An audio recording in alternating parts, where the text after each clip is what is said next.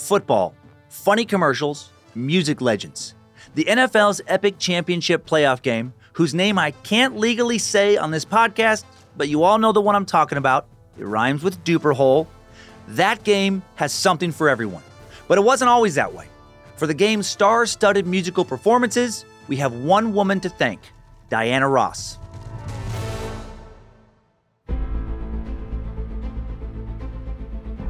Hello and welcome to Incredible Feats, a Spotify original from Parcast. I'm your host, Dan Cummins. You can find episodes of Incredible Feats and all other Parcast shows for free on Spotify or wherever you listen to podcasts.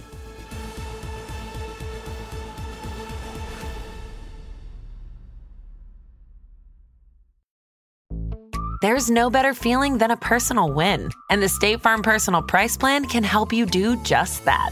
Talk to a State Farm agent today to learn how you can bundle and save with the Personal Price Plan. Like a good neighbor, State Farm is there. Prices are based on rating plans that vary by state. Coverage options are selected by the customer. Availability, amount of discounts and savings, and eligibility vary by state.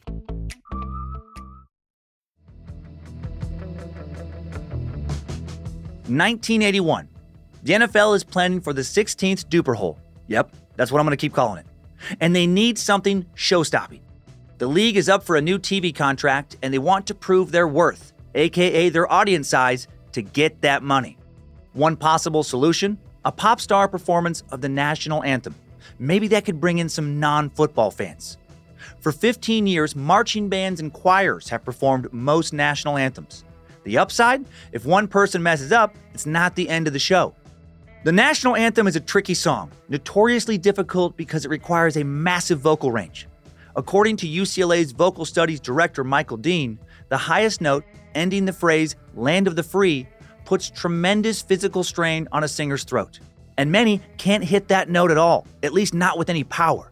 I struggle with it a bit myself, to be, totally honest. Whoever they bring in, it has to be perfect. Enter Motown legend Diana Ross.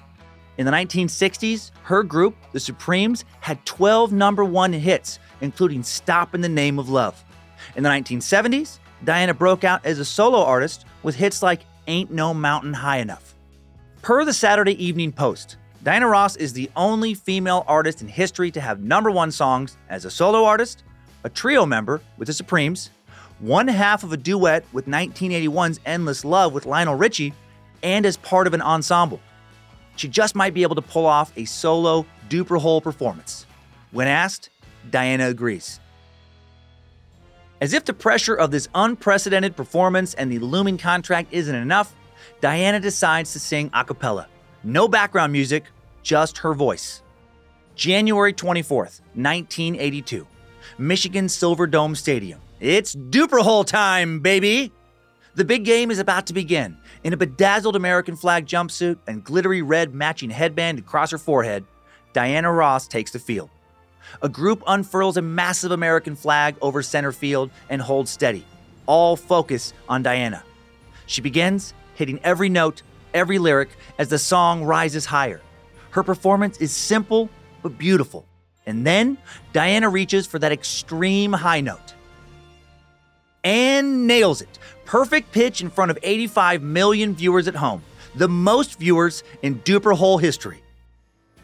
The following March, the NFL signs a new TV broadcast contract, its most lucrative ever.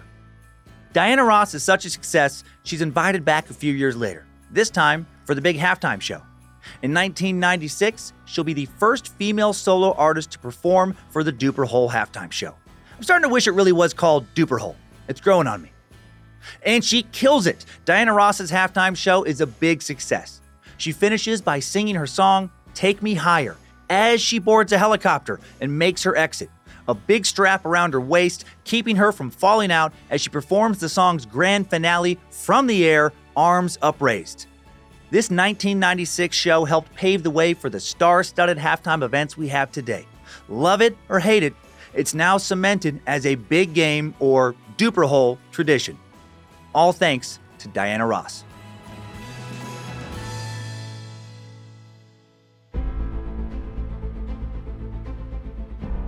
Thanks for tuning in to Incredible Feats. For more episodes of Incredible Feats, follow us on Spotify. And for more shows like this, check out the other Parcast shows, all available on Spotify or anywhere you listen to podcasts.